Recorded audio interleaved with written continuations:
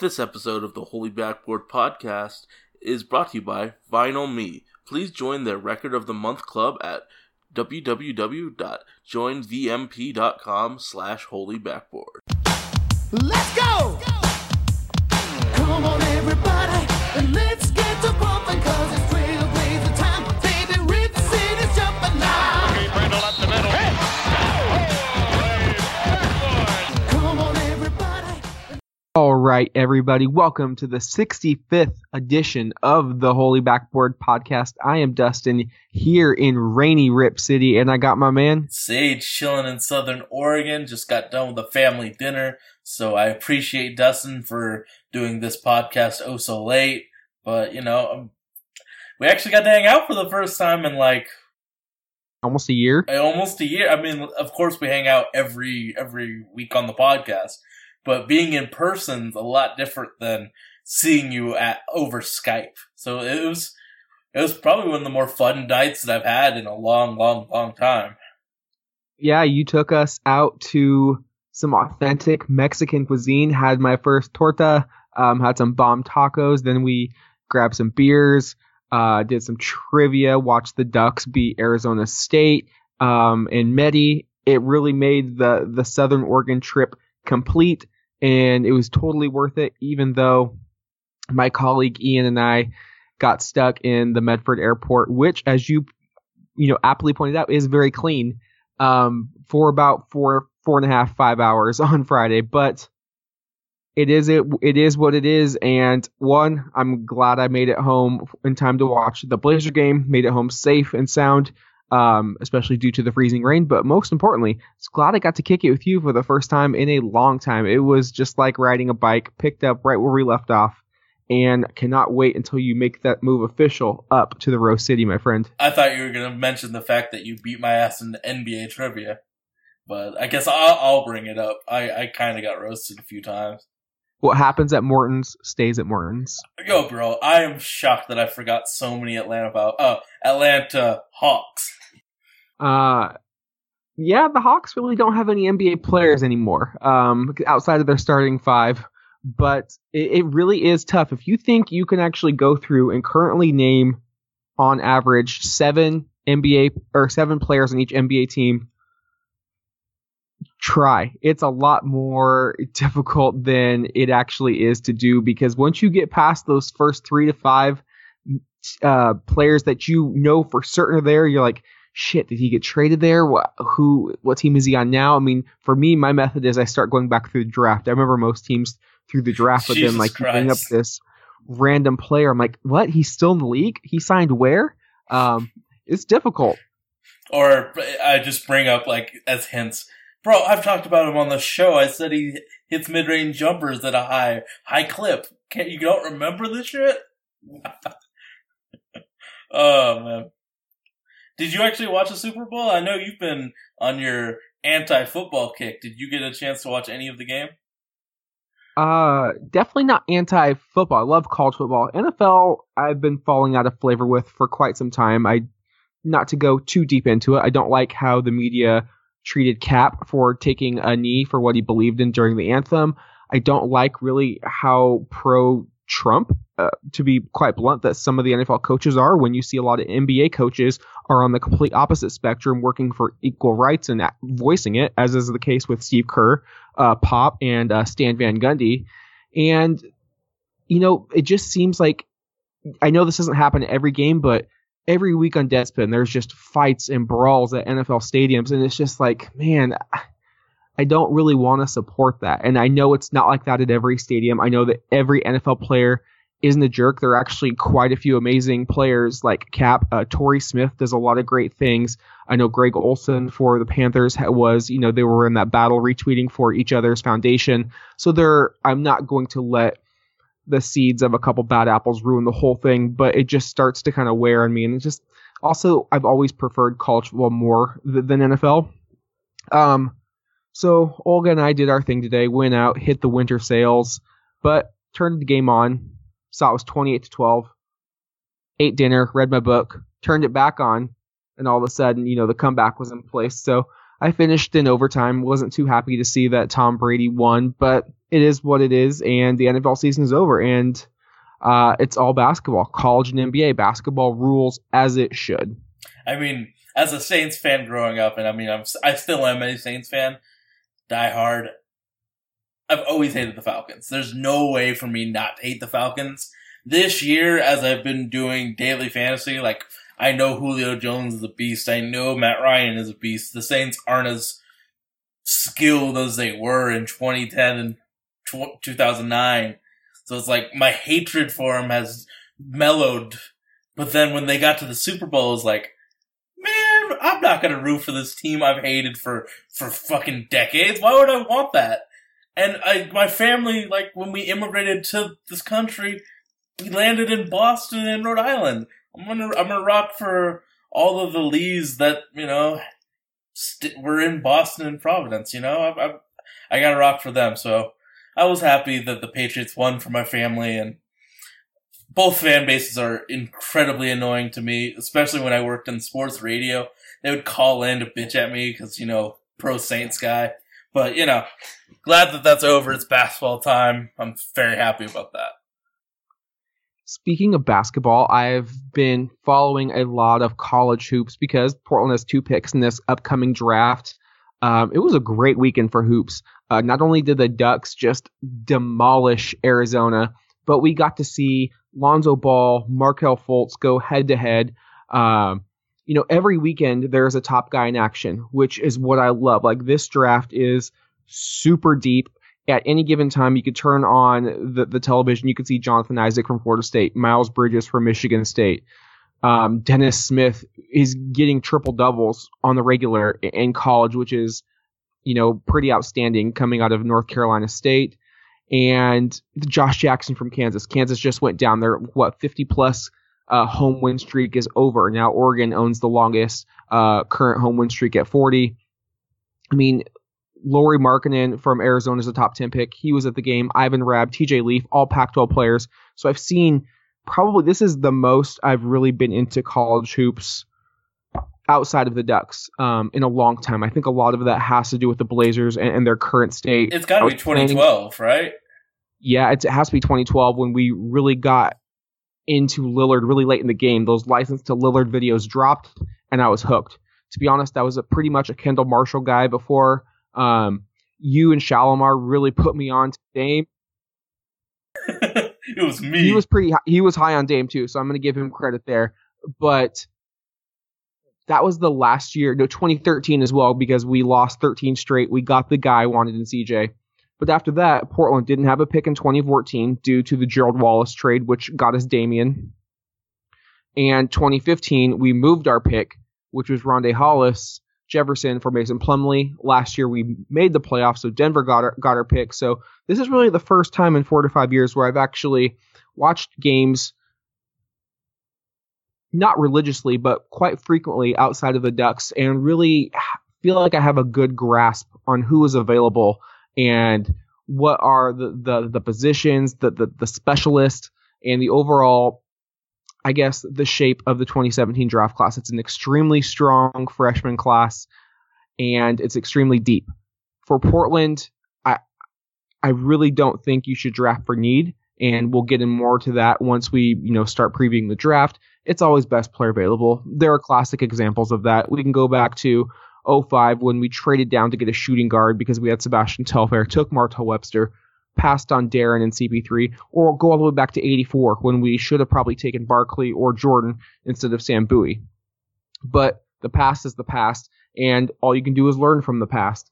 But Sage, who are some of these prospects, as we're getting into February, March Madness is coming upon us. What are some of your cautions to the fans out there in terms of not getting too high or too low on prospects? But what do you look for when you watch these players? Because some players can put up mad numbers in college and then flop in the NBA. And then some can kind of fly under the radar. See Andre Drummond, and now he's a beast.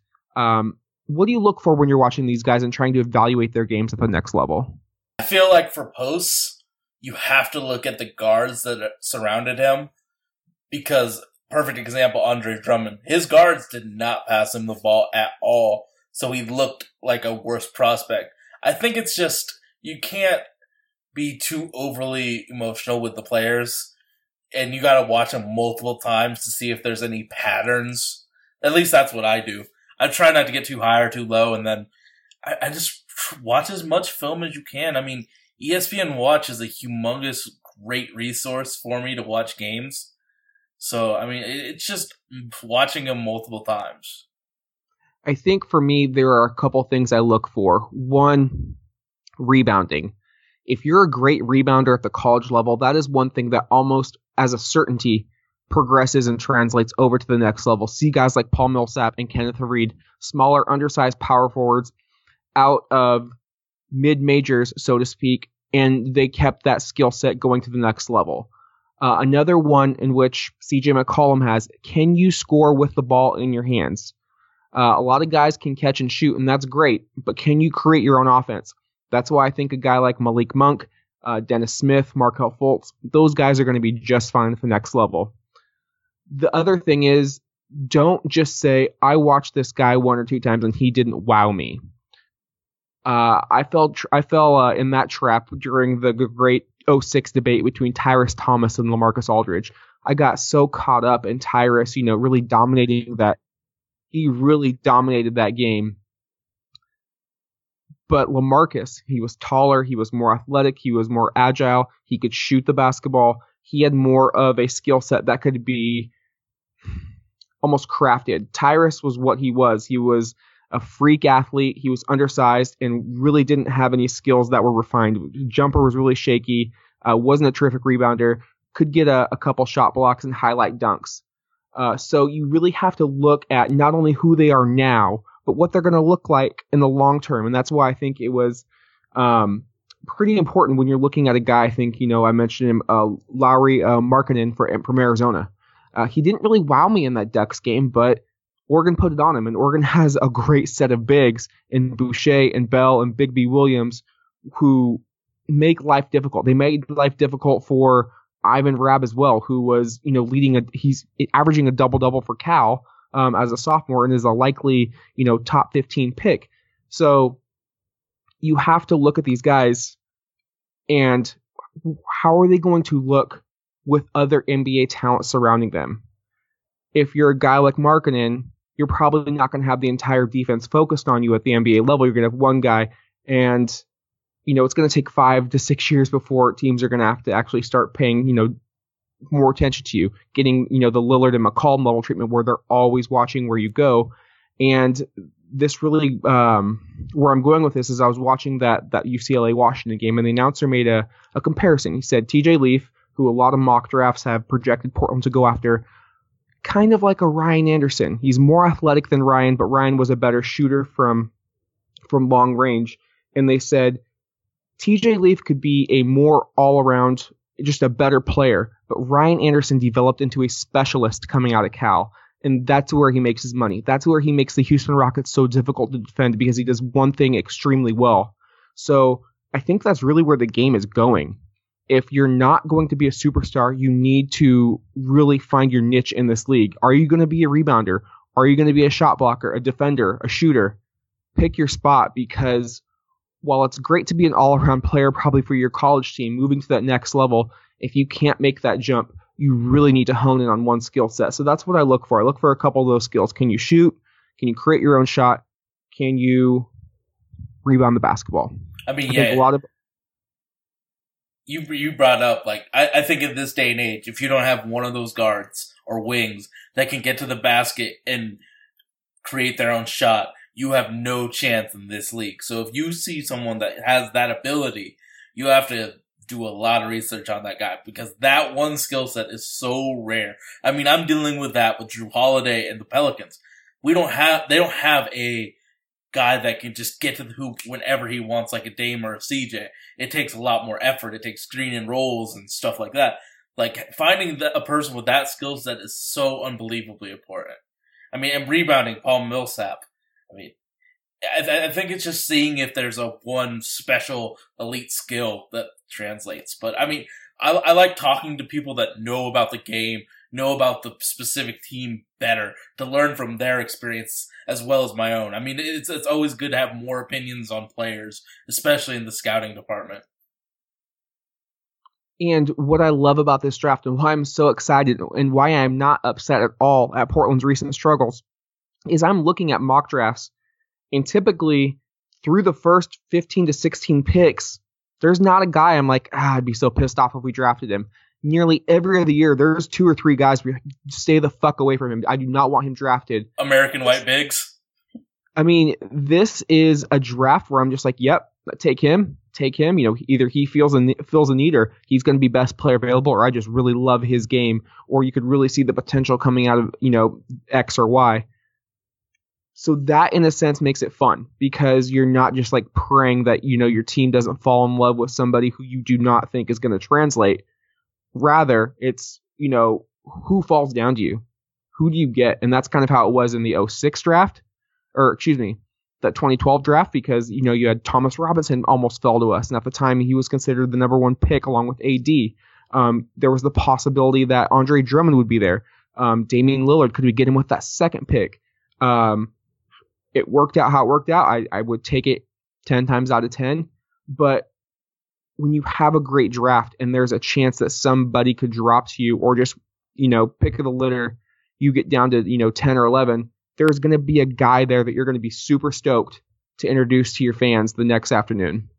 And I'm just going to let you know, Damian Lillard was number 2 on Dell Dempsey's list. You couldn't have gotten him with that second pick. Absolutely not. Oh, no, Toronto or Golden State would have swooped him up as well. You know, I would like in my image it to be the Pelicans. No offense. But yeah, I mean, like, I think this is the year that I want as many assets in the draft as humanly possible to get that next game changer. I mean, there's so many reasons why we won't get a level mover, a needle mover in the free agency. I mean, there's going to be less elite player movement just because of the cap, just because of all the restrictions on players leaving. So building through the draft is now a necessary evil for a lot of these small market teams, even though they have, like with Portland, they have 2 elite guys. And if you're wondering, why are we talking about the draft so much? It's only February 5th. There are still 30 games left to play. It's because the Jekyll and Hyde Blazers struck once again this week, just when you thought the team was going to turn the corner. It was going to happen after their December 13th blowout of the Thunder. It was going to happen after they beat the Cavs, after that, you know, struggle just to even get there from the Staples Center the night before during Portland's snow apocalypse. You know, it was going to happen after they beat Boston in Boston. It's not happening this year, folks. I have come to that realization. There is no turning the corner for this Blazer team. They are what they are. And as painful as that is to say, there's no more flipping any proverbial switches. We are 30 games left into this season. We are 22-30. We are almost near the All-Star break. There are about 2 months left in the season. I don't realistically see any way this team turns it around. And if they do, it's going to be too little too late. And as I was, you know, getting ready for this podcast, I was looking at the standings. The 8th seed, nobody wants. I think we all can agree that is attainable, but it is not Denver the right. wants it. I think Denver would take it. Dallas wants it just as bad. Yeah. So we all can agree that the 8th seed is attainable. But if you look up and you're thinking, I would even take our chances against San Antonio, as crazy as that sounds, the Oklahoma City Thunder have our inverse record. They are 30-22. So they have 30 games left as well. If they just play 500 ball, that puts them at 45 wins. Portland would have to go 23-7 the rest of the way. So you've joined me on the tanking train. No, there's no tanking. There's just watching games. If they lose, cool. Okay. If they win, okay. I think losses help better in the long run. But, you know, if they beat the Lakers, I'm going to be happy they beat the Lakers. And also, I realize there are some games we're just going to win, so there's no need to get upset when they do win. I'll rephrase it then. now that you've joined me on the I would prefer losses opposed to wins team, what do you think the organization itself is thinking?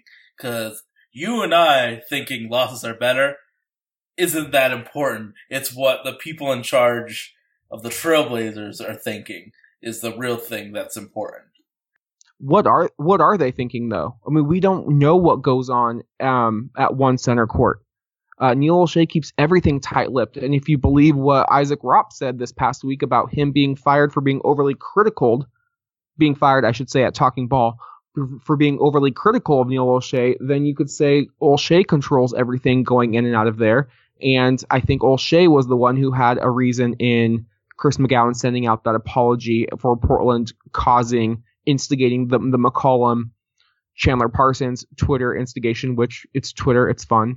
Although I should say some things are not fun on Twitter. There are a bunch of assholes out there, but that was just playful banter. Either way, it's tough to really say what the Blazers want. Paul Allen's always been kind of this mysterious figure. He's had his run-ins with GMs, Kevin Pritchard firing him the day before the draft or the day of the draft, telling him to pick his players and then, kick rocks. There was firing Rich Cho, not even a season into his time on the job, and now here's Neil O'Shea. Your guess is as good as mine. I would hope that he would see that this team is mediocre, that is the mediocre and inconsistent. We're 14-11 at home in an arena that sells out nearly every single night in front of one of the most rabid fan bases in the NBA. Unacceptable. That cannot happen. We are atrocious, 8-19 on the road. And we cannot. I saw this stat, I think on Sports 2. We've had multiple 3-game win streaks, but they've happened all in different months. We've had multiple 3 to 4 game losing streaks, which have all happened in different months. This team cannot decide what they want to do. Do they want to win? Do they want to lose? Who the fuck knows? I think there is something going on behind the scenes. I just don't think the story's being let out. I think maybe we'll hear it after the season, maybe a year from now, but that's the only thing I think that can explain what's going on, because it's the same cast of characters. I think a better cast of characters when you factor in Evan Turner for Gerald Henderson, which I think is a positive swap. Dame's improved play, CJ's improved play, but the product on the court just isn't what it was last year. You can tell that some nights they play with that chip on their shoulder, when last year it was every night that chip was on their shoulder. And we've said this time and time again on this podcast. It doesn't really matter how talented you are in the NBA. Everyone is talented. Portland isn't good enough just to sleepwalk through games or decide when and where they want to show up. They have to bring it every night and play with that extra passion. You have to have that extra mojo, so to speak, to get it done. They did it last year. I'm not seeing that same fight. I'm not saying they're not trying. I definitely think they're trying, but I haven't seen that same energy. Even just listening to them in the locker room, it doesn't seem like the same group of guys. And I really hope that Neil can see that as well and doesn't make a panic trade just to appease the owner to get the 8th seed, because I know it'd be a difference in 4 to 5 picks, but nobody needs to see this team get swept by the Golden State Warriors. And I know we played them tough, last week at the Rose Garden, but I think a series with the Warriors would be more indicative of what happened the first time we played, the first couple times when we lost by 23 and 45 points, than what happened this past week. Nobody likes losing, but I think the greater good right now might be in losses. And you really only have to go back 4 years to 2013 when Portland ended the year on a 13-game losing streak. It put them in the 10th position to get CJ McCollum, who really should have went a couple of notches higher in that draft.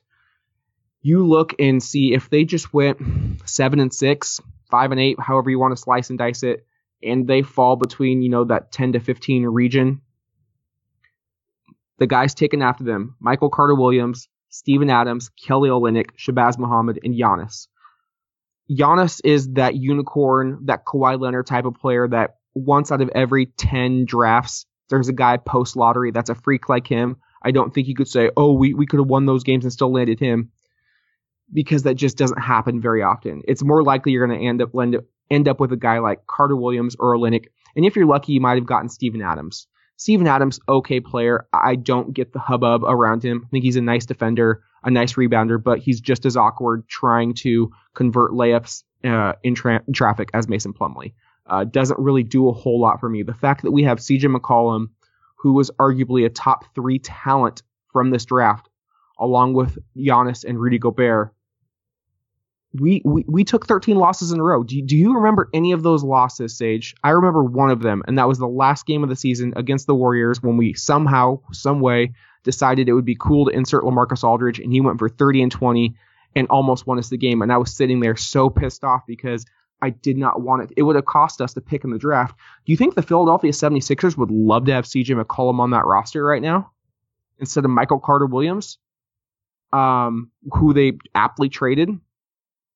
So what I'm saying now is 2-3 years from now, maybe even next week, you're not going to remember these losses. I don't want to say this season is a washed season because you need to see the progression of guys like Noah Vonleh, Myers Leonard, CJ. How does Mo Harkless continue to play off the bench? Evan Turner's improved play, especially as he's getting more comfortable with this unit. What does the team do with Mason Plumlee? You've got Dame. You've got Jake Layman and Tim Quarterman actually playing very well in the D League for, I think, the Westchester or the Windy City Bulls, excuse me. So there are a lot of reasons to still watch, and I will still continue to watch religiously. It's just that the final outcome of the game is no longer the sole reason I watch, if that makes any sense. Totally. I mean, every game has merit and is important in some way or another. So it was a 1-2 week for our Trailblazers. They kicked it off with just a complete ass kicking of the Charlotte Hornets, a complete role reversal of the game earlier in January when the two teams matched up in Charlotte, when the Hornets just waxed us. Portland defeated the Bugs 115-98. I'll be completely honest, I was actually working this game on assignment, so I saw a lot of it through my camera lens, through the video camera. But what I did see was Portland got out to a very slow start. I believe they missed their first 7 or 8 shots. But what I noticed was it was only 4-0 Hornets. And that was a very good sign for the Blazers because it showed that their defense was keeping them in the game. They held the Hornets to just 23 points that quarter and actually led 28-23. They did a much better job on the bigs. Roy Hibbert had just 2 points, 7 boards. Spencer Hawes, 8 points, 4 boards, and Kaminsky, 10 points, but took 10 shots. They were not the factors they were. You knew Kemba was going to get 22, but it took him 8 of 18 shooting. Batum had a really solid night, 18, 8 boards, 6 assists, but 4 turnovers. That's not 40 points from Batum and Walker when the rest of the team really doesn't do much. Not going to be enough, and that was the case. Dame was vintage Dame, 27 points on, plus 50% shooting. You get 18 from CJ on 50% shooting, and then you get Allen Crabbe. And I can't stress this enough, but Allen Crabbe is the motherfucking X factor for this team. When he goes off, we are tough to handle because you've got 3 players you can get it from at any time. And he had 21 points, 3 of 6 from downtown, 5 of 10 overall. But what impressed me most, 8 of 8 from the foul line. That shows he was not just settling for his jump shot, but he got aggressive.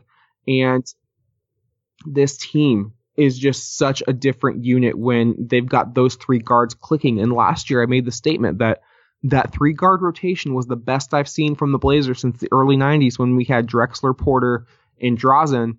And then you follow the next year with Drexler, Porter, and Danny Ainge. So that was really high praise. And when they play like that, they definitely live up to that billing.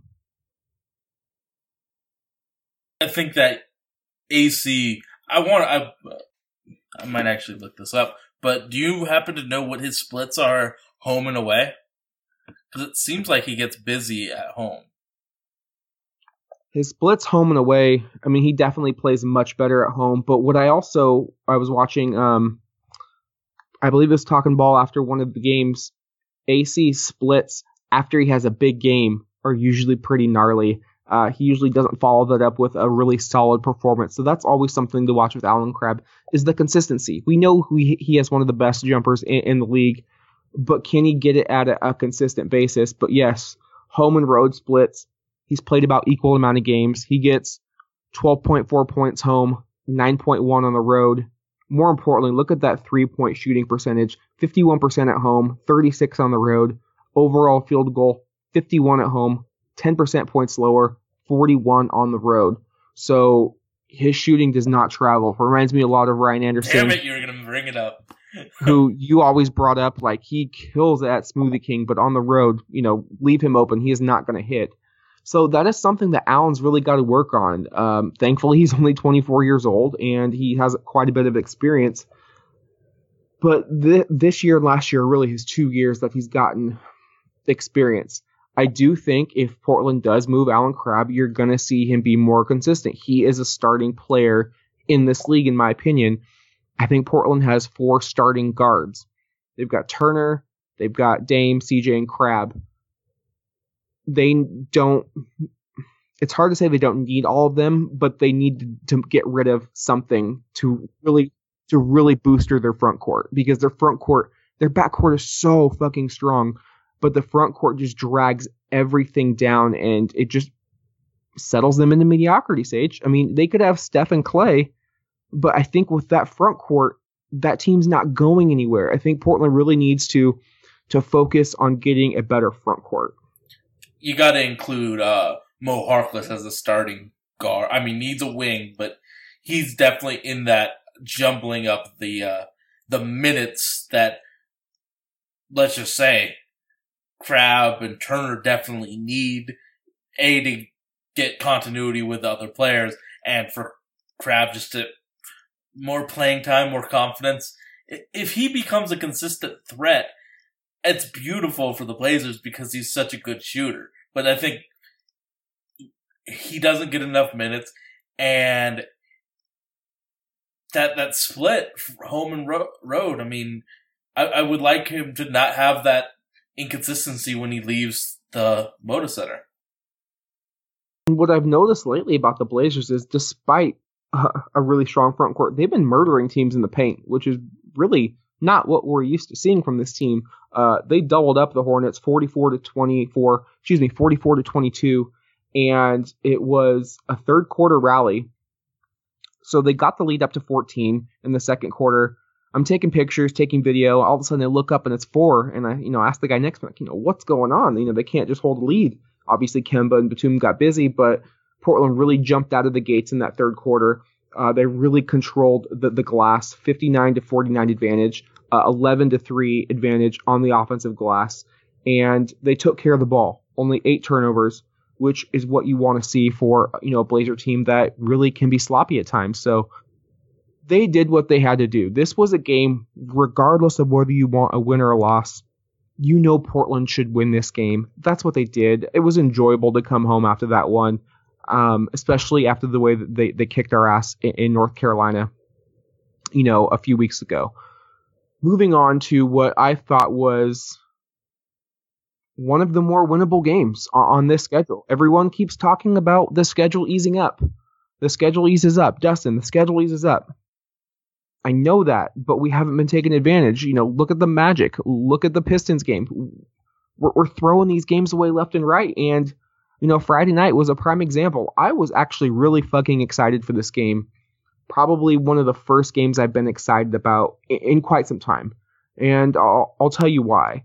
Once Portland gets on, once they win a game or two and they start getting that look that they're going to turn the corner, I'm all in. Let's try to get the best seed possible. Wherever the team's, trending towards it is where I'll trend toward. And, we had beat Boston. We beat the Lakers. Great game against Memphis. Probably should have beat the Warriors, and then we just pounded the Hornets. We're ending this homestand. We could go 4-1 in the homestand before, 2 winnable road games. And Sage, we came out. Oh, I think Dallas came out like gangbusters. But we didn't match their intensity. Absolutely Sage. Not. We had 2 days off, but we played on Tuesday against the Hornets, which, to be quite frank, our guys didn't play a lot of minutes because we kicked their ass. we almost essentially had 3 full days between this game, and the energy wasn't there, and it was classic Jekyll and Hyde Blazers where they didn't show up against a team they really should have buried. Dallas was without Darren Williams. They were without J.J. Barea. They were without Devin Harris. You name it, they were probably without him. Andrew Bogut didn't play as well. Yet Dallas came out like gangbusters. It was 17-4 in the first. I believe it got up to 30-10, and it was a carbon fucking copy of the first time these two teams played together in Portland, where Dallas held a 24-point lead. At half, it wasn't that bad for Portland. It was a 13-point deficit at the half. Portland kept chipping away, but when you play a team who I think kind of symbolizes Portland last year, just aggressive. They want it more. They got dogs on the team. They have Wesley Matthews. They have Seth Curry, who's trying to fight under his brother's shadow. They have Yogi Ferrell on a 10-day contract, literally playing for his basketball life. And you got Dirk Nowitzki, who's not going to go out like a punk. Like, he wants to make the playoffs. I mean, he doesn't give a fuck about the lottery. He's a former MVP, former NBA champion. Why should he care? They came out and they punched us in the mouth, Sage, and it took us too goddamn long to get back, and this was really the game that set me off for the Blazers. I don't know how you can come into this game, especially when you play them in the upcoming week. They're on your heels. You know, they were once, I think, like 2-13, something like that, and now they're 20-30 on Portland's heels, really clawing for that 8th seed. They kicked our ass, and they only got 8 bench points doing it. I don't know what to say, but did Yogi Ferrell have the game of his life? Absolutely. Yeah. You know, 9 of 11 from downtown, always hit that dagger shot when we needed it, or when they needed it. 11 of 17 overall from the field. Wes was murder from downtown, and overall he had 27, 8 of 9 from the stripe, added in 6 boards and his usual, gritty ass play. And then Seth Curry was doing what he's done over these past, few weeks. 19 points, 7 of 12 shooting. I like how we defended him in the first half. I will say, we always put length on him. He had a very difficult first half. But the negative part about that, we put a lot of assets into stopping Seth Curry. But Yogi Ferrell had a lot of easy shots because they spent so much of their resources on stopping Seth Curry. So, I mean, that led to Yogi just having open shots, and the Blazers would continuously go under screens. So Sage, why did we do that? I understand doing that 2-3 times. I mean, he's Yogi Ferrell. He got cut from the Brooklyn Nets, for God's sake. 2-3 times, fine. Go under the screen, make him make us pay. Why did we continue to do that? I saw a lot of Portland's old flaws come out in this game in terms of no hedging. There was no trapping, and there was really terrible pick and roll, defense. Yogi Ferrell fucking gave us the Jordan shrug. He's like, what are you guys doing? I'm on fire, and you're continuously letting me have this shot. It feels like stubborn defense. It feels like lazy defense. It feels like I don't give a fuck defense. Tell me I'm wrong here, Sage. What optimistic Blazers fans could say is they were trying very hard in the first half to stop Seth Curry, who was having very good statistical numbers the last 10 games, shooting 50% from the field, and I think from 3 as well. So he was killing it. So they spent a lot of their resources defending him. I don't believe that because I don't think Seth's that scary, but I think that's what the rationale for very optimistic Blazer fans were. I mean, Harrison Barnes, who's been killing it, has 13 points on 14 shots, and they still beat us.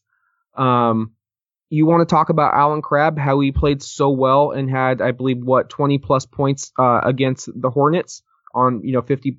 He missed some very easy shots, too. Like when he took 4 shots, dude. 5 points, 1 of 4 shooting. Either we need to get him the ball more, which we definitely do, or he's not being aggressive enough. I don't know, but this is Alan Crabb in a nutshell, and he's going to have great games, but then he follows it up with this. One, I don't think there's enough shots to go around, especially when you have Evan Turner taking 17 shots. And CJ. Which he was 10 of 17, so Evan Turner should have kept shooting. CJ was 55% from the field. The one player you can look at and say, don't like your game. Dame was 4 of 20, probably started to force it a little bit, 1 of 8 from downtown. I would like to see those shots go to Allen Crabbe a little bit more. But again, even in that sphere of Blazer basketball, you have Dame, CJ, Crabbe, Turner. I don't think their styles, there's not enough basketballs to go around. Evan Turner loves the ball in his hands. Dame and CJ need a ton of shots. Allen Crabbe needs a ton of shots. I just don't see how it works. I think we're going through the same thing that we discussed like maybe 4 or 5 years ago with the Pelicans when they had all those talented players in theory and only one basketball. I think we have too many ball dependent players. I don't know how we change it, but I think there's only one basketball, but so many people need it to be useful.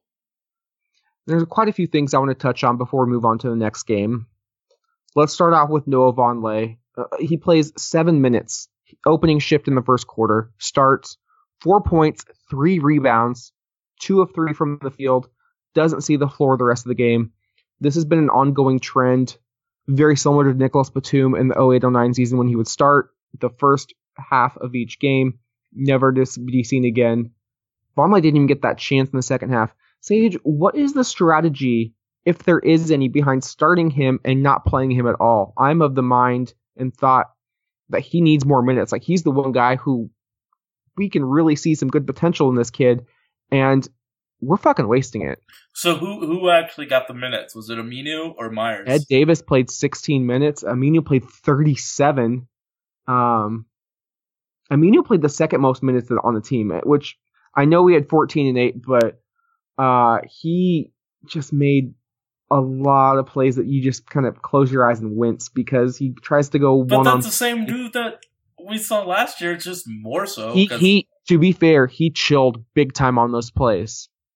He really played within himself last year. He was towards the end of the season, he was much more just catch and shoot, maybe a one dribble pull up, one dribble to the cup.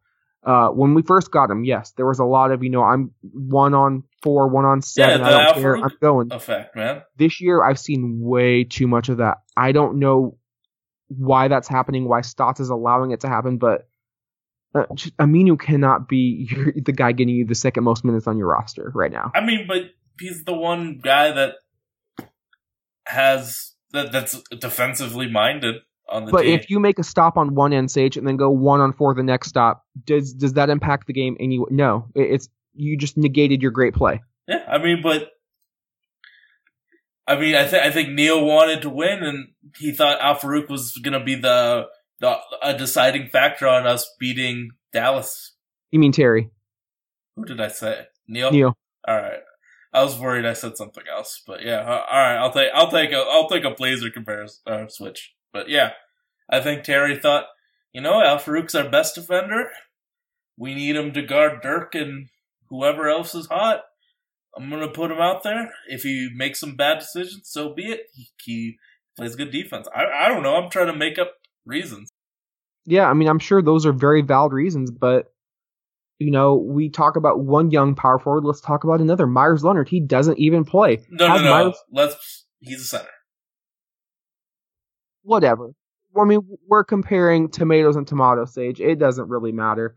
The point is he continues to get yanked in and out of the lineup, similar to Vonleh. It reminds me exactly what he did to Thomas Robinson and Joel Freeland and Myers. He needs to make up his fucking mind and play these players consistent minutes. Now, I think it's another scenario of having too many mouths to feed because then you've got Ed Davis and you've got Mason Plumlee. And they deserve minutes. There's just too many players on this team and not enough really good quality players. Yeah, a lot of And I don't think that Myers has really earned his minutes, but, if I'm going to play devil's advocate, this is probably a classic example of why he's probably so hesitant out there sometimes, is because he doesn't know if he's going to get pulled for making a bad decision, or does he know if does he even know when he goes to the arena in the evening, am I going to play tonight or not?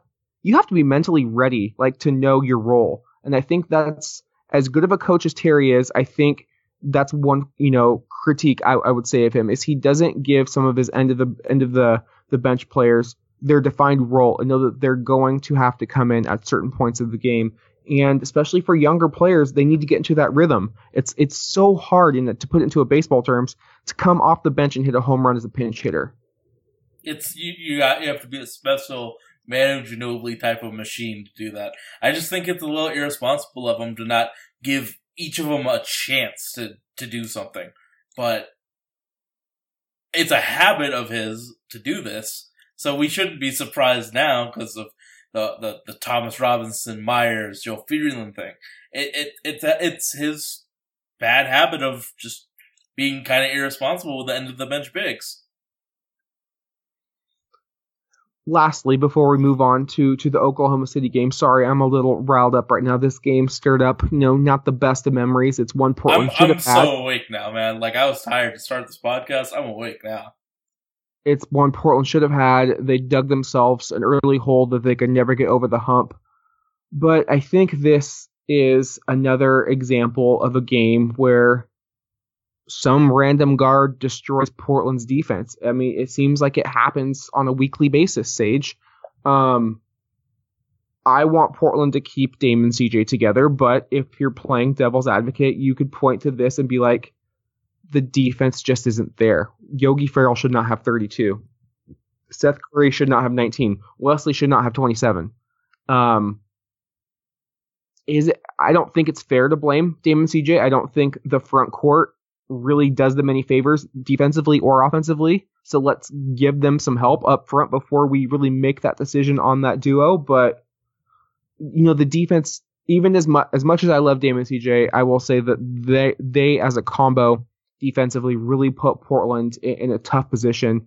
And I think, like I said, it goes both ways. It puts the bigs in a tough position, but it also puts the guards in a tough position because they know they've got no help back there. And the bigs know they're really going to get excuse me, I'm stumbling over my words here. The ball handlers are really going to get funneled to them at probably a higher rate than, say, if, Wes Matthews or Nick Batum were out there on the wing, or even an Allen Crabbe. I guess what I'm trying to say is what Portland has right now is a lot of different shapes trying to cram into a lot of different sized holes. And that sounds very dirty. I know that, especially at 11:21 at night, but you get what I'm saying. Too many square pegs, too many round holes. It just feels like we've got a mixed match of parts that don't seem to be fitting. What's that? That need to get traded eventually?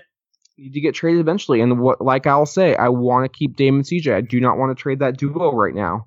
I think they've earned the right to get another season or two together. I really believe we need to start moving other parts to get better front court assets because... Or at least some B quality, like a grade out B player instead of just 7 Z's. Now, if we were having this problem, if Hassan Whiteside signed with us and we're still at 22 and 30, then yeah, you got to look at pretty rash decisions to be made. But Hassan didn't sign here, and our front court is what it is. So let's give them some time to work it together. In terms of getting, and when I say give them some time, I mean give Neil some time. I think he has this trade deadline to get something done, or he has this summer. I think really the trade deadline is a big checklist for me in terms of how I'm going to support Neil moving forward. Absolutely.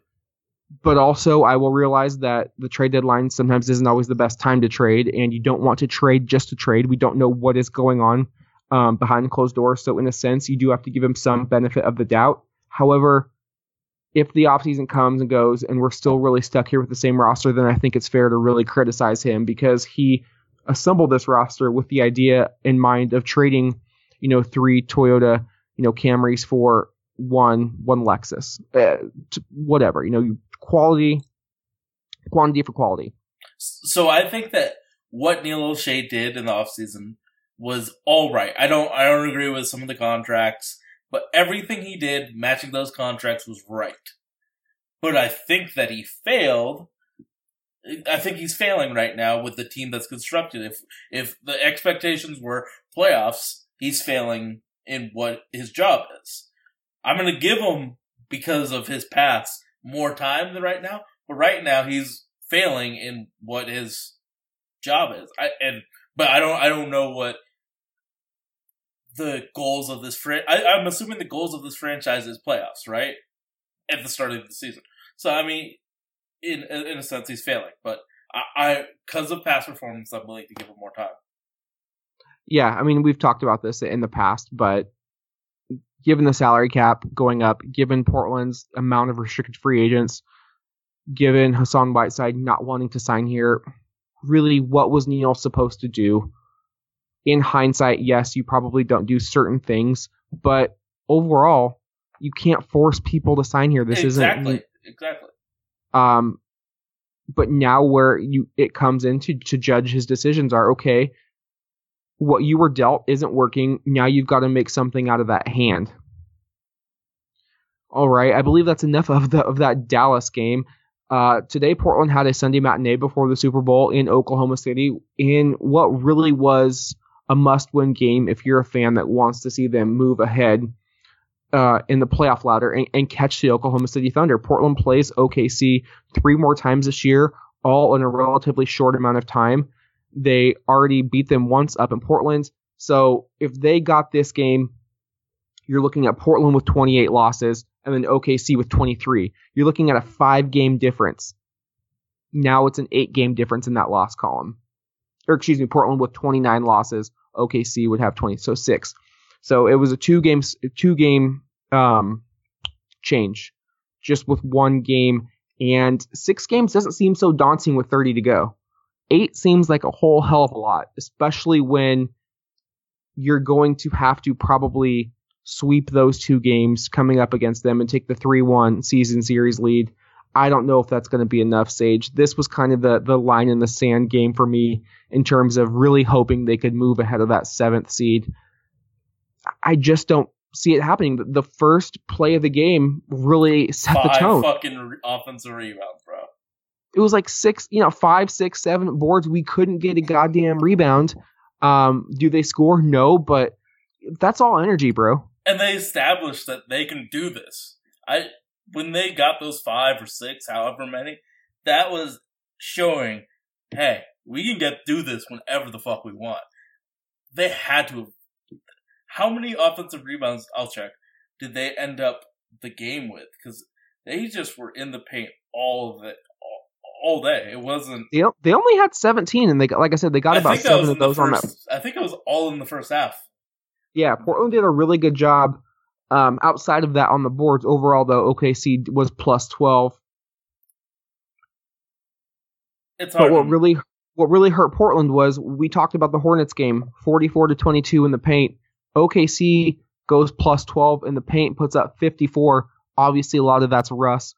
Portland had no answer for probably, maybe your first half MVP, at least, co-MVPs with James Harden, because what Portland did so well in the Rose City early on against Westbrook was, collapsing that paint, making guys like Roberson and Kyle Singler shoot from downtown. There was nobody stopping that ball, Sage, especially on the break. He did whatever he wanted to, got to the line 11 times, put up 42 points, 8 assists, 4 boards.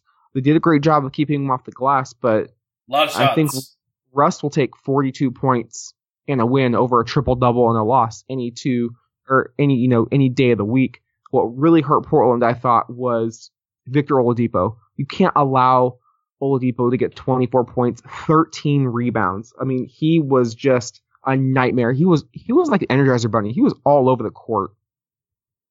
That athleticism, bro. That's why in that draft, that's why he was so high in our boards during that draft. I know he was number 1 on both of our lists. It's that energy. It's that hustle. I mean, his will to grab 14 fucking rebounds. He's just an athletic specimen in a league full of athletic specimens. And what I didn't get was why Portland had so many non-shooters on the floor. It was like a complete role reversal when Portland made their non-shooters try to beat us. OKC did the same thing. They collapsed on Dame and CJ. They begged Plumlee, Aminu, everybody else to beat them. Evan Turner. And they didn't do it. Evan Turner was 4 of 11. Aminu was 1 of 8. Plumlee 4 of 10. why wasn't I tweeted out, why is Crab not in the game? If you're going to leave shooters open, I want Alan Crab shooting that jump shot, not Al-Farouq Aminu or Evan Turner. I know defense is half of the game too, but there was a spurt there where Portland really felt like they could have made 1 or 2 buckets and took that lead. Instead, it was Victor Oladipo really running up to the 3-point line 2 times in a row and gave them that spurt. That's what they needed. Portland fought back valiantly, but they still never could get over the hump. And I think Joffrey hitting that 3 in the fourth. Joffrey hit that 3. I mean, Alan Crab, to his credit, started out really slow, but then he started to cook a bit. And again, he's a player who I just think needs more than 10 shots a night. CJ only put up 15. CJ needs more than 15. And it's a reoccurring theme on this podcast. I don't think there's enough basketballs to go around when you have that many shooters. Shooters need to shoot. Shooters need to get in rhythm. Even Ray Allen probably missed a few and needed to get. You don't want Ray Allen just shooting 8 times, even if he makes all 8. You want him to keep fucking shooting the basketball. Portland has a lot of players you want shooting the basketball. The problem is they're not shooting it. All right, so we've mentioned we have 1 too many or 2 too many players. So for this exercise, I just want to go and say a team, and you tell me if they're buyers or sellers. Okay. Cleveland Cavaliers. Oh, they're buyers. I don't think they have the assets to do so, but if they did, holy shit. They'll find a way, Sage. All right, Boston. They have to be a buyer. I think they're a better version of us. They have a lot of C players. Except they got a really nice trade where they're going to rob Brooklyn blind for the next couple years. They're like us, except for they're winning and they have defense, and they're going to get probably the top 4 pick in the draft. I said a better version of us. All right, Washington Wizards. This is a buying team, and if you're Portland and you're Neil O'Shea, you pick up the phone and you dial them first because they are prone to making knee-jerk trades. See, trading for Marcin Gortat, and they traded for Markieff Morris, each giving up a first-round pick in time. They also traded a while back the number 5 overall pick for Randy Foye and Mike Miller. This is a team that wants to win. This is a team where you could say, hey, Mason Plumlee, come and take him. Give us a first-round pick. They're dumb enough to do it. No disrespect to Mason, but I don't think he should fetch. Or excuse me, they're actually 30 and 20, so that's a pretty low pick. I would still probably do it. So, I would do it in a second. Never mind, Mason. There's all respect towards Mason. I think that's fair value for Plums. I would do it in a fucking second if I think they're a humongous buyer for a big. I mean, they signed Jan Mahimi to a big contract, and I don't think he's played. And he has not played. And then Marcin Gortat, he's getting old. I think he still can play, but they are in the need of a big man. I think we discussed that when we actually hung out, because a lot of those arguments you made sound very familiar to me. Toronto, buyers or sellers? Again, I think you have to be a buyer if you're Toronto. Instead of being that second dog out east, they're getting passed by Boston. They're getting passed by Washington. And Atlanta's nipping on their heels as well. Lowry is not getting any older, or any younger. People think he's pretty young, but he's was like taken 28. In that he's way older than that. He was taken in that 06 draft with Brandon. Damn. He's up there in age. You've got DeRozan, who's not in the prime of his career, but he's getting better. They have assets that they need to move. They have DeMarre Carroll. They have DeMarre Carroll. They have Jonas Valanciunas. They have Jakob Poeltl, who was a lottery pick last year. They have assets. It's up to them whether they want to make a move. I just think with the core of their team they're not old, but they're not super young either. The Cavs may have 1 or 2 years left, especially, LeBron's played a lot of minutes. I think I would make a move. If it was on the table. I just don't think standing pat and going to the Eastern Conference Finals really. I mean, I guess that's their best case scenario. I would try to take that next step and push Cleveland, show them that, hey, we're not just here to settle. Atlanta. They need to be a seller. Yep. I think their record right now is fool's gold. They're 30-21. They'd be fifth in the East if the playoffs ended today. They're not going to want to pay Paul Millsap big time money, especially since he's over 30. They just have we tried to name their players the other night. Outside of their starting five, it's really hard to get to them. They're a streaky team. If you remember, they lost 9 of 10 earlier in the season. They were completely out of the playoff race. So if I'm Atlanta, I sell my assets while they're high right now because obviously they're playing so well. Indiana. They need to. Oh my God, they might be even more purgatory than Portland is. I think they have to be buyers. They might be the Eastern Conference version of the Blazers. They've got a superstar, a nice young player, but they got a really superstar they need to re-sign though. He's a free agent soon.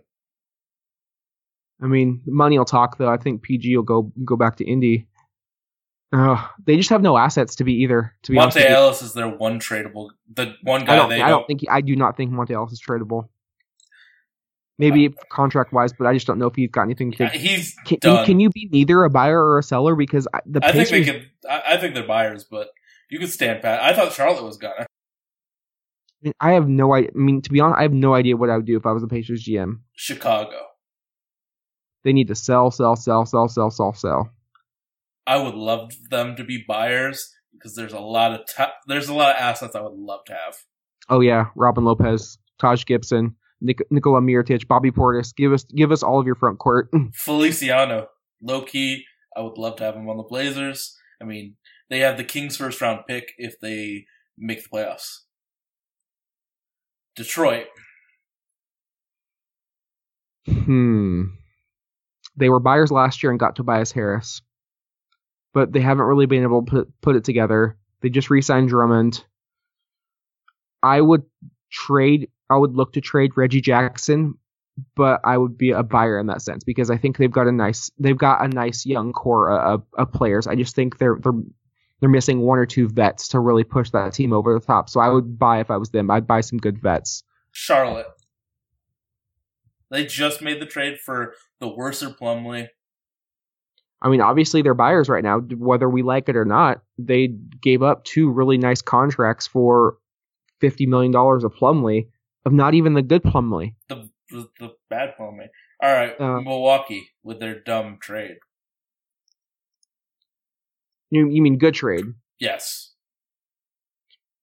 Obviously Milwaukee looks like they're selling quite a bit, and it doesn't look like it could end with Plumlee.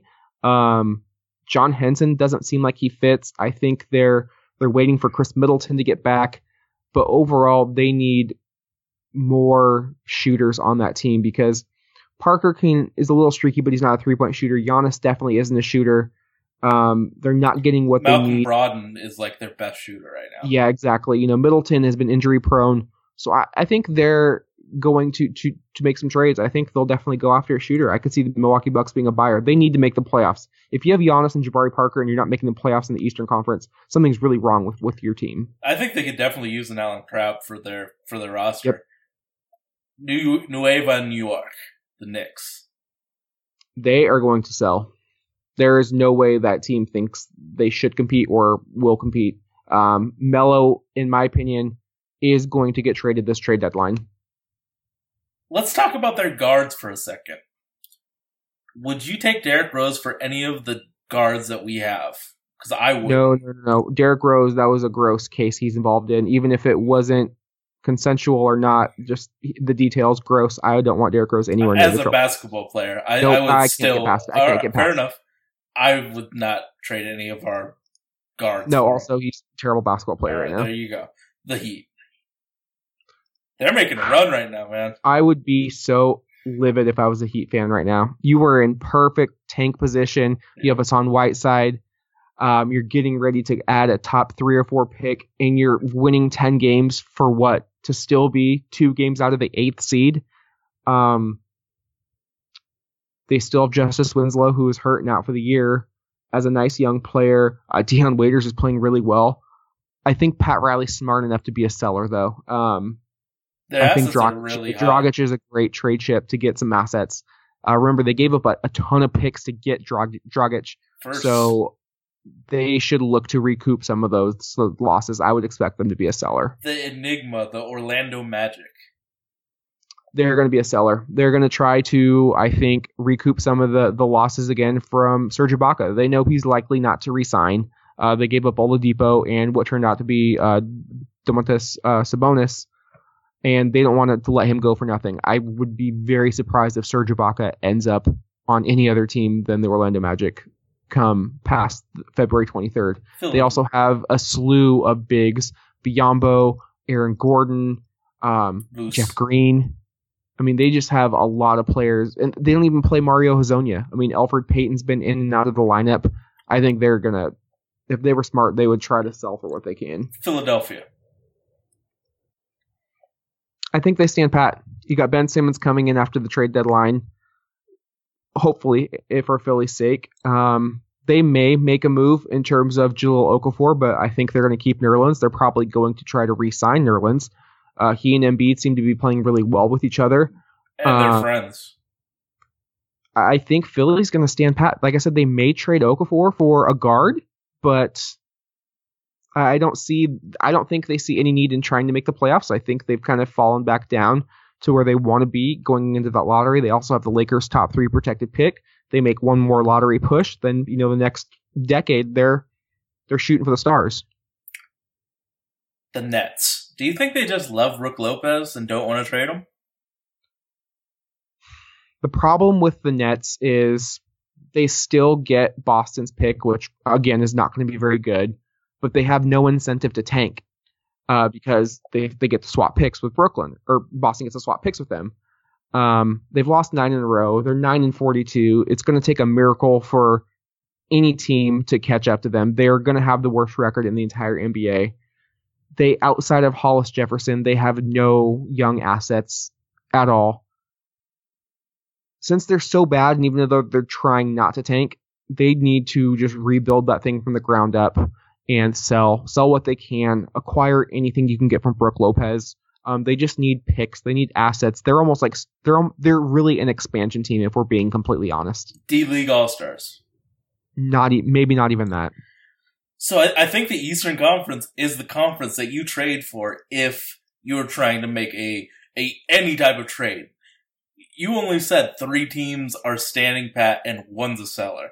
There's I think a lot of teams have this idea that they could be the second team or the second seed that challenges LeBron for the first. So I think that is the conference that you go to.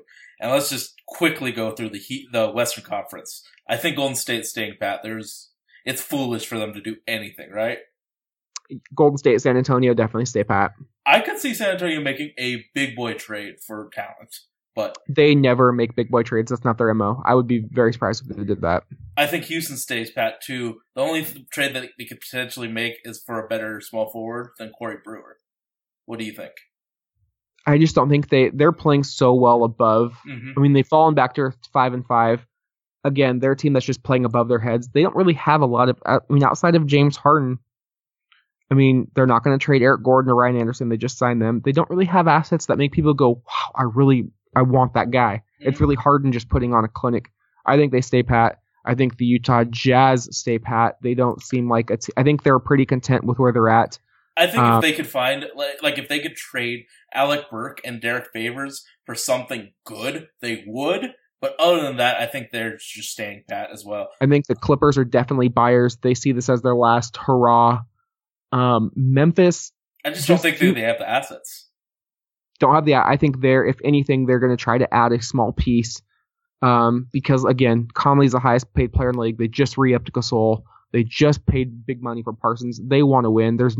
Losing does nothing for them. Denver has their pick as well. Yep. Oklahoma City. I think they are staying pat. Cantor's out 6 to 8 weeks.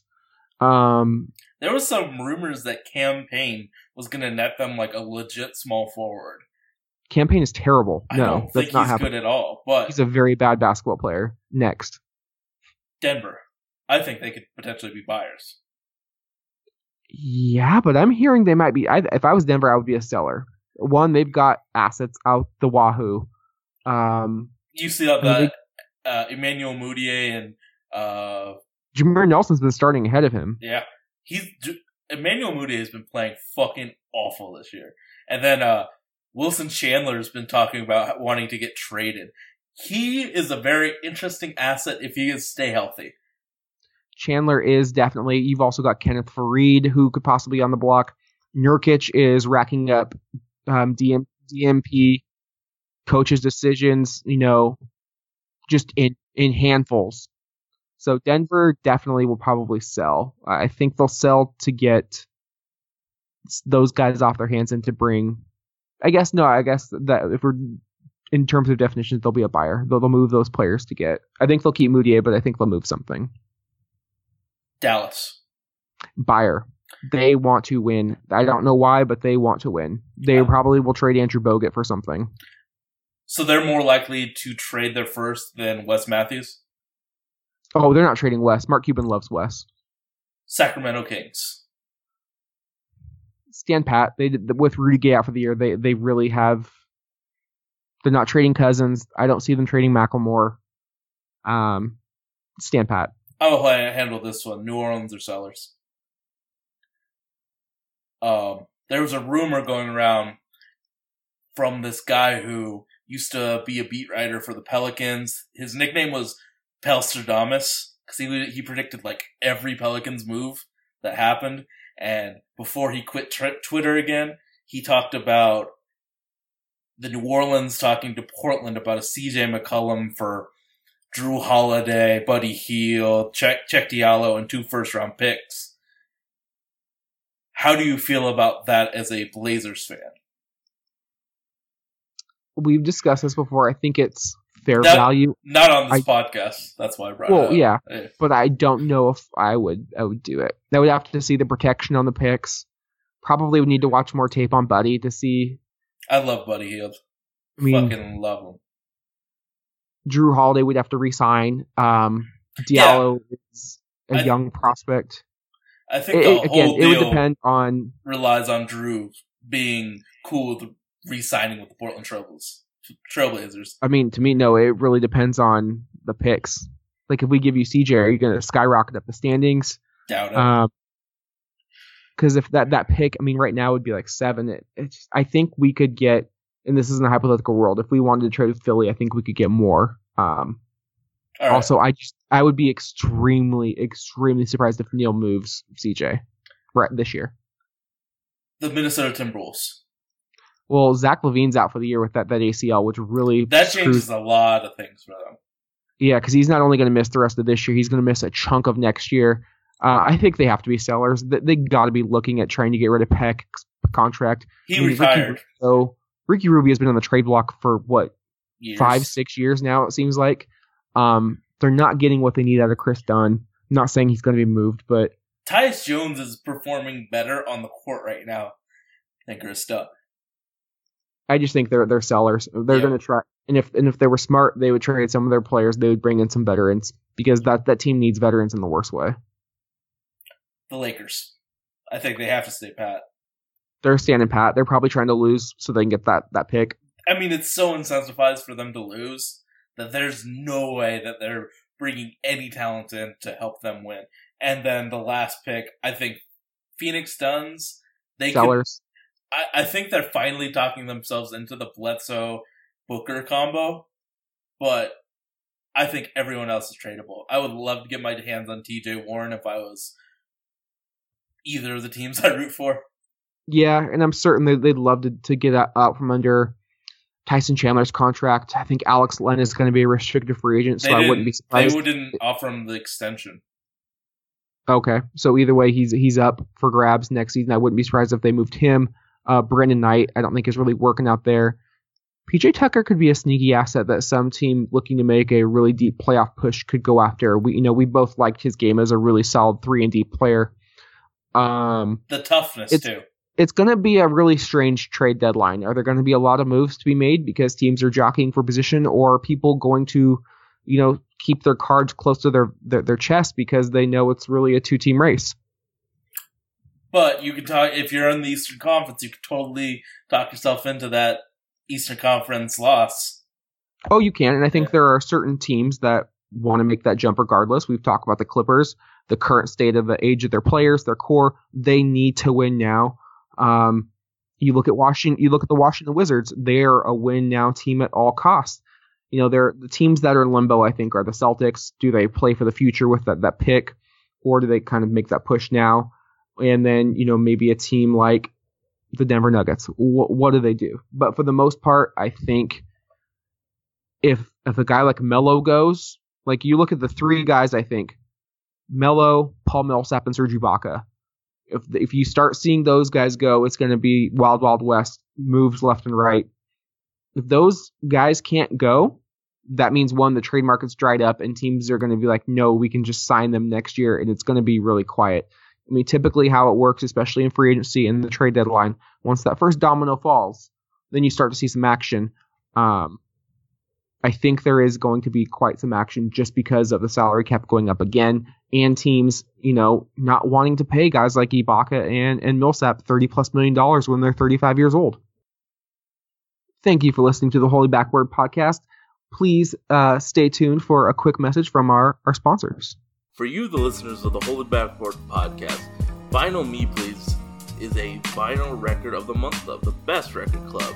Every month, VMP features one album that is essential to the modern vinyl collection and sends it to thousands of members worldwide. This month, I'm actually very excited because it is Main Source Breaking Atoms. If you don't know who Main Source is, it's a rap group featuring one of my favorite producers of all time, Large Professor, and this is the first time Nasty Nas is ever featured on a record, and that's Live from the Barbecue. Dude just rips it. He is one of the best MCs ever, and this is when he was about 16. So I'm very happy that this is the first month we get to be part of this, and one of the best hip-hop records of all time. So to join this record club, go to joinvmp.com/holybackboard. Again, that's joinvmp.com/holybackboard to join Vinyl Me Please today. All right, everybody, welcome back to the Holy Backboard podcast. It is early February, and the Blazers have 3 games on tap this week, 1 on the road, 2 at home. The All-Star break is quickly approaching. In fact, there are only 4 games left until the break. Sage, the first game, if you still want the playoffs, it is an absolute must-win. I think these 4 games are really indicative of what happens. And I know we've said that the last 3 weeks, but this is a time we're actually seriously serious. I mean, I think we're as serious as last time, but when I was watching the game against the Thunder and I saw the next month's games, there's 7 games left in February, and I looked at that list and I was like, shit, we could conceivably lose all 7 of those games and be 22-37. At that time, I think you pull the plug. I think you severely reduce Damon CJ's minutes. I think you bring back Jake Layman. You bring back Tim Quarterman. You start trying all fucking types of lineups, seeing what sticks. I mean, you're really throwing anything at the wall and seeing if anything works, because 15 games under 500, I don't care how close you are to the 8th seed. You want no part of that. And that's what it's going to be. February, the rest of February will define, I think, how the Blazers season goes, because you've got at Dallas, you've got Boston and Atlanta at home. You go to Utah before the All-Star break. And then what do you get after the All-Star break? You get a 3-game Eastern Conference road trip at Orlando, who's already beat you, at Toronto, who's already beat you, and at Detroit, who has already beat you all at home. That is a tough 7-game stretch, Sage, and it really starts with Dallas. Just like with any road trip, you want to get the first one. And I know Portland's already technically on a road trip and dropped that first one, so it's going to be even more important to watch how they come out of the gates. One, they usually respond pretty well off of a loss. We saw that after they lost to Golden State. They absolutely killed the Charlotte Hornets. Even though they lost to the Mavericks, they could have won that game against Oklahoma City. I was telling Olga, we were playing pretty bad ball, and we're still in this game. It was a sloppy game, both sides. But again, if you're watching the Mavericks game, the things you need to look for are, how does Portland defend the pick and roll? Do they fall into their old habits of giving up jump shots? Do they go under screens? How are they if they overcommit to guys like Yogi Ferrell, does that open up more shots for Harrison Barnes and Dirk Nowitzki, who had relatively quiet games, who are very capable shooters, and in the case of Nowitzki, one of the NBA's all-time greats. So this Dallas team actually has a lot of nice weapons. I don't think they should be going for the 8th seed, but that's neither here nor there. They've got what I like. They've got some dogs on their team, Sage. Yep. They've got those guys who just want to win. And I really think Portland's missing a couple of those players. Dallas is just on a fucking tear right now. They've won 4 straight, 7 of their last 10. And if they beat Portland, I think by percentage points, they may leapfrog them. So this is a major, major game for the Mavericks. My question to you is not whether you want them to, but do you think Portland treats this as a major game? How do they come out? Because my X factor is the first 6 minutes of the game. Does Portland get down big again to this Dallas team, or do they, punch them in the mouth first? I think they should be pissed the fuck off that they got embarrassed on ESPN. I think they're going to start out pretty well, and then their intensity might fade, and players like Dirk and I think Seth will do really well. I mean, that seems to be the trend for Portland. If they don't get down behind early, they usually play a team pretty tight, and then they kind of start to fade down the stretch of games. I don't know why that's happened, but I mean, you look at that Sacramento game in Sacramento where we were leading the entire way, then all of a sudden the wheels fall off the wagon. You look at the game tonight. We play them very tough all the way through, and then just there's plays here and there, and Oklahoma City took advantage. I think this game could be the domino. If Portland loses, it could really spiral out of control for this team. If they win, I think you kind of see them flutter back and forth. 2-game win streak, 2-game losing streak, kind of playing, pitter-patter basketball all the way through the end of April. But you lose to Dallas, you go 22-31. I don't believe they have been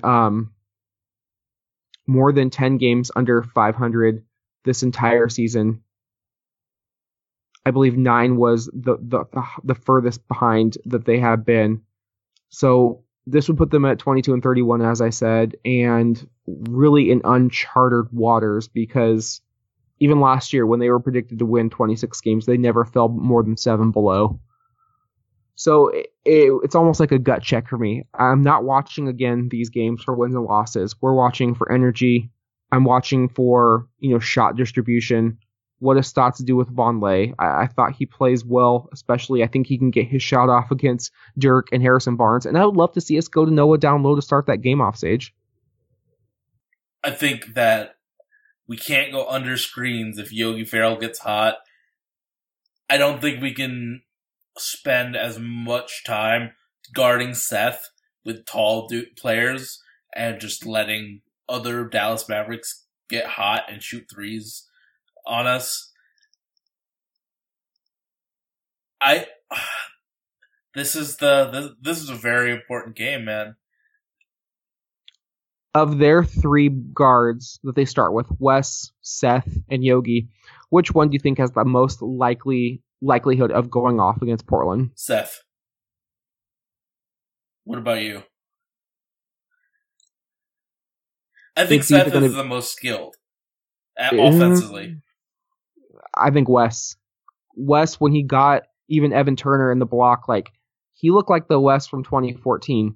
I think Wes is going to be the one that goes off. He loves seeing the Blazers. I mean, I know he's got a lot of love and respect for this team and this organization, but at the end of the day, it's still like, fuck you, you didn't want to resign me. I'm going to go out there and prove you wrong every fucking time I see you. And we've seen that both times this year with Wes. We played them 3 times. The first time, I don't think he was really up to speed.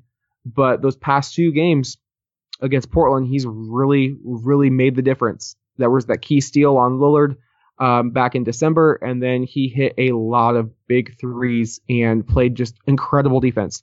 He's the type of player that Portland misses, I think, in the locker room and on the court, where his effort exceeds his talent, and he's a very talented dude. But West just wants it more. They're going to be in front of those home fans. They've got a really good fan base in Dallas, too. That arena gets pretty loud. I don't think it's a matter of if, but it's a matter of when. One of those three is going to lead that team, and I just don't think you can expect Harrison Barnes to shoot below 50% again. It's going to be a tough one for Portland. I think it's going to be a close game. The two teams are very similarly matched, very backcourt heavy. It's going to come down to, I think, a few factors. Bench scoring, which guys can get hot? Can Allen Crabbe, lead the way, Mo Harkless for Portland? Or are you going to get guys coming off that Dallas bench to lead the charge, which I don't think they are, but are the starters going to be enough to carry them? Because as I mentioned, the Dallas bench had 8 points last time we played them. So it's going to be, can Portland get that balanced scoring attack, or is Dallas going to have those, just big five? Their starters lead the way. I mean, most of their bench is starting right now, man. Also, how is Yogi Ferrell going to perform knowing he's got a 2-year deal at minimum? Is he going to have that same chip on his shoulders? I would assume yeah, because he wants to prove that deal right, and he ultimately wants to play for an even bigger contract. But, like we said, watch the defense. Do we hedge? Do we trap? And who is going to guard Yogi? Who's going to guard Seth? Who's going to guard Wes? Because they actually pose a lot of matchup problems, because Dame and CJ, if they were guarding Yogi, they were going under the screens. If they were defending Wesley Matthews, they would get taken down into the block. If they were guarding Seth Curry, they were running all the way around. So there's really no way you can hide either of those guys on the Dallas Mavericks. Dallas is actually a pretty tough personnel matchup for Portland. So by those senses, I think it's going to be a close game, like they have all been recently. I just think Portland's going to run out of gas on the road where, as I mentioned, they're 80-19 on the year, not really they have not been road warriors. So I think it's going to be a close loss, a very competitive game. I think it'll be entertaining just like Friday's game was, but I think they're going to come up a little bit short. How do you see this one ending, Sage? I think Evan Turner will have a pretty good game because he seemed to really play well when he was bullying Yogi or Seth Curry. Seth Curry picked up 4 extremely quick fouls in the first half and then played the rest of the game with 5.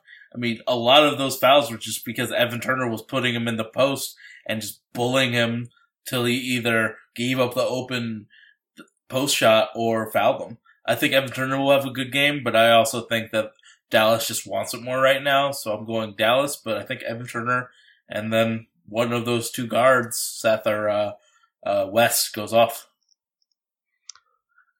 Portland's next opponent is the Boston Celtics, a team Portland just saw on January 21st, where they went into the Garden in Massachusetts, clawed out a 127-123 overtime victory.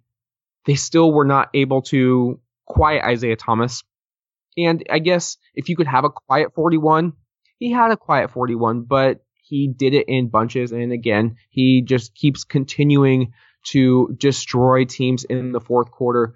He's really been a man on the mission. And if you want to look at Eastern Conference MVPs, I think he's got to get your vote because he has just been magical, to say the least. You're looking at a 5'9" guard, the last pick of the 2011 draft by the Sacramento Kings. And he's really one of those stories you tell your grandkids. If you're trying to find some motivation, look at this guy. Really, the deck stacked against him, and he continues to outperform. He's just been a monster lately. After that Portland game, here are his point totals.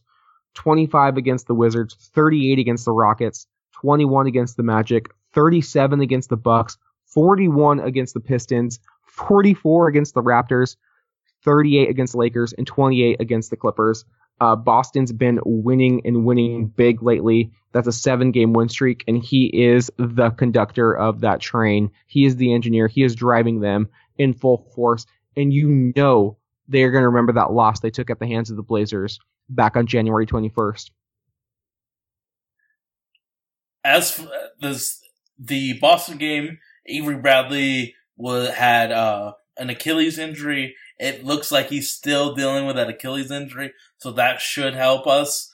But that means the epic flopper Marcus Smart plays. Terry Rozier showed us some skills, especially I think that late game shot. I just think that there's no overlooking the Blazers, especially for the Celtics after that loss just a month ago. So I think they're going to come out and play really well, really smart. And I think they get the victory just because Isaiah in the fourth is so deadly. And then Al Horford's just going to contribute in so many other ways. If Avery Bradley's not going to play, I think Portland wins this game. That's the one really card they held over Portland was they could stick Bradley on Dame and CJ and really contain that matchup and force the other player to try to all on his own. Without Avery Bradley, you're looking at a Celtics team, like you said, they were either playing Marcus Smart alongside Isaiah. In this afternoon's matchup against the Clippers, they actually started Jaylen Brown. So they're trying to go bigger, but I don't think bigger is necessarily going to stop a Dame or CJ. I've never bought into the Marcus Smart hype. I think he's an okay defender. Rozier actually played really well in that last matchup. And Al Horford, again, another player that just doesn't really do it for me. I know he's going to put up 15 and 10 and play some pretty decent defense, but if you can kind of make life a little difficult for Isaiah Thomas, and what I mean by a little difficult for him is, hold him under 50% shooting, make him more of a shooter than a distributor, get his shot attempts up into, the mid 20s. The guy I worry about though is Jay Crowder. I mean, he is a great 3-and-D player. He can hit those back-breaking threes. He has the ability to come and help play some weak side defense, to help those traps on our guards. But they have a pretty weak front court in terms of low post scoring. Al Horford's going to do most of his damage at the 3-point line or the mid-range. And Amir Johnson, I think you can just give him the ball. And if you're Portland, you say, shoot, try to beat us, Amir. His best days are far behind him. Again, if Avery Bradley isn't there, their bench does, again, not a whole lot for me. And this speaks volumes to what Isaiah Thomas is doing because this roster isn't really that great. Jaylen Brown is a rookie coming out of Cal, 19, 20-year-old. Their bench consists of, Urekbo, Gerald Green, Kelly Olynyk, Marcus Smart, and Terry Rozier, who played in that last game against the Clippers. Portland's got a better bench. They can play better at home. Will they? That's tough. I almost debated not even doing this segment because it's almost like trying to pick Powerball numbers, trying to predict this Blazer team and how they will. So that's kind of where I'm going with this. It would be an unexpected win, but they do not scare me without Avery Bradley. Last year, that was the team you didn't want to play when they had Avery Bradley because he could do so many things defensively. But if he's not there, I think Portland wins. Dame and CJ, it's going to be a TNT game. One of those dudes is going to go off. Alan Crabb loves playing on national television as well. I think he has a big night. I think Portland gets the job done. And then we head over to the Atlanta Hawks. Again, they're coming for their first matchup of the season to Portland. A Monday game, but a TNT game, I assume, because it is the week of All-Star break and all games end on Wednesday, February 15th before the break. Definitely a weird team, Sage. We couldn't really name anybody off on their roster outside of Dwight, Kent Bazemore, Paul Millsap, Tim Hardaway Dennis Jr. Schroeder. I mean, they've got like 5 guys we know. It's a weird team, but they're winning, and they had a surprise victory in Houston against the Rockets. They destroyed the Magic recently by 17, but they That's didn't. not saying much with how bad the Magic are. But they're doing what they're supposed to do. Yeah. They did take a big loss at Miami, but again, Miami's really hot. They lost to the Wizards, again, big, but the Wizards are hot. So what I'm seeing from the Hawks and their recent trajectory is they're beating the teams they should, and they're probably not a very good team. So they're getting handled when they're playing against a superior foe or a foe that is really trending in the right direction, as is the case with the Miami Heat. So have we played them yet? Is this the first No, time? we have not. So Dennis Schroeder defends guards full court. After every possession, he goes straight on him and plays him full court.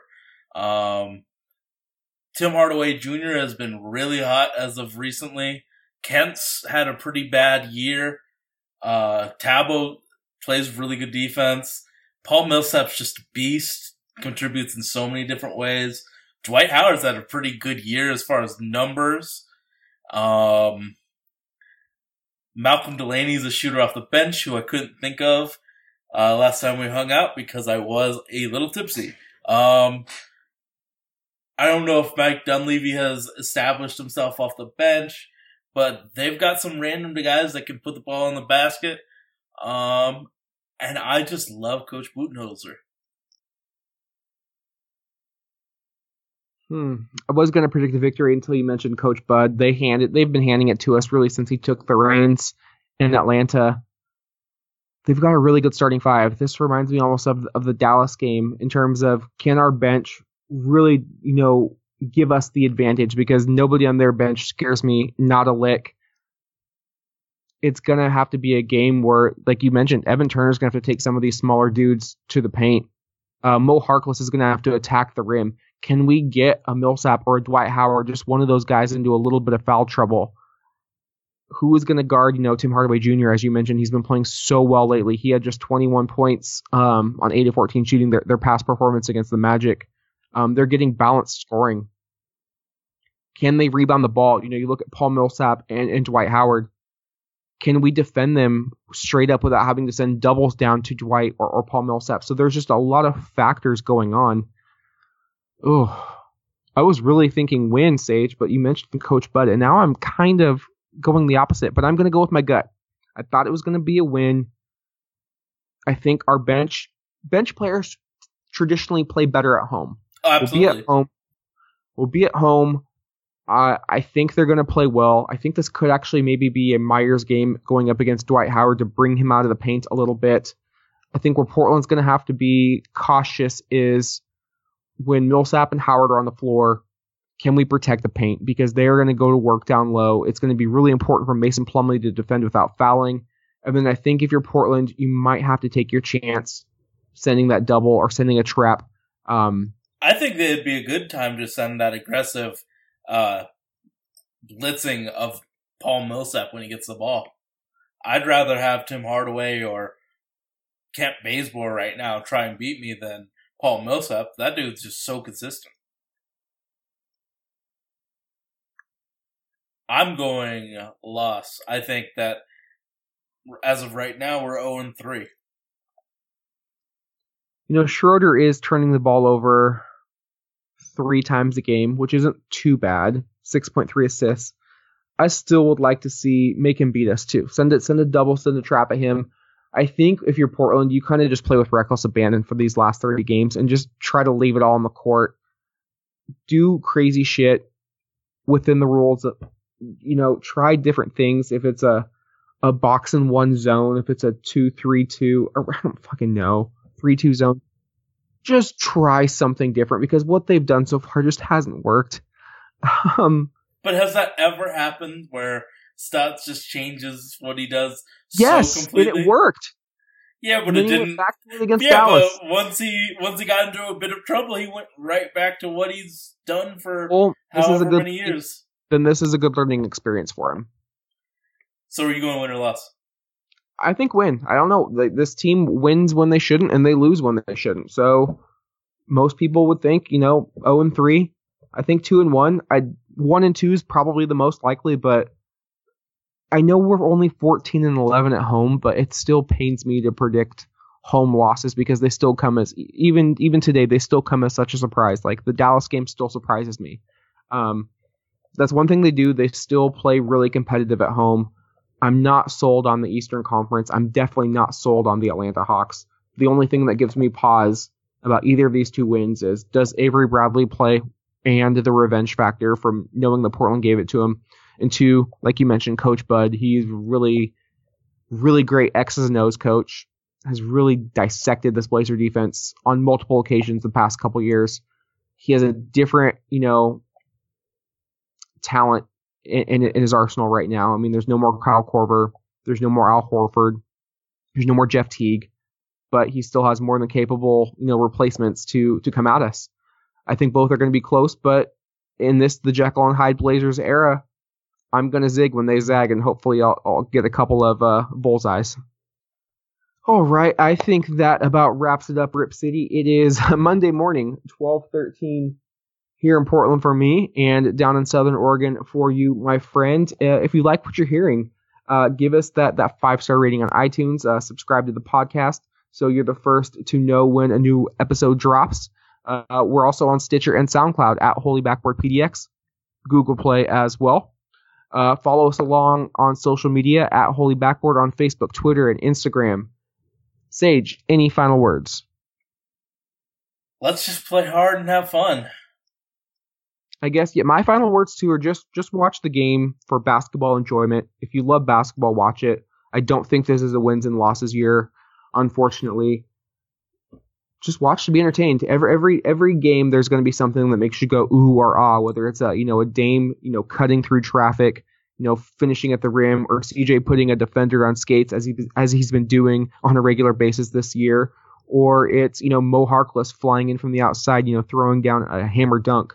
There's always something to get excited about and watch. And just know that this season, yeah, it may be a disappointment, but Blazer fans have always, said this. There's always next year. Wherever you may be, this is Bill Shinley. Good night, everybody. Let's go!